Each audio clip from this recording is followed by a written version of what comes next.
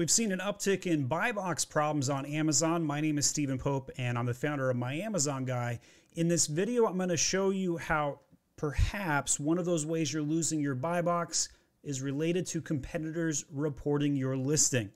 So if you go onto any detail page, so I just picked up a random apple slicer, hold down Control F and type in feedback. Scroll down to this section in the product information section on the right-hand side here. You'll notice there's this button, would you like to tell us about a lower price? So we've seen that Amazon has been kicking people out of their own buy box when there's not a secondary seller. And one of those theories that I have is that they're using manual crawling with people reporting a lower price off-site, and it's causing Amazon to say, hey, we proved your price was lower somewhere else. You have to match that price, or we're going to take the buy box away from you. So you can see there's two options. Store offline, put the information in, date, all that good stuff, or website. And you can put a URL in here, price, shipping costs, and date of the price.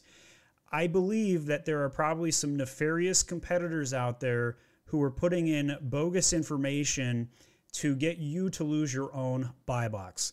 At this time, I don't know any defensive way to get around this. It's very challenging, but we've just seen an uptick in listings losing their own buy box, and I was flabbergasted at why it was happening, and I've been trying to come up with reasons, and this is a pretty apparent possibility. So if you have proof that one of your competitors is listing their items at a lower price, this could be used to your advantage, but I also fear that Amazon is using this information automatically without manual review, and it's causing problems. So give that a whirl. Let me know. Sometimes it's just good to be aware of general information like this. Amazon changes the detail pages all the time. They add in new features like this.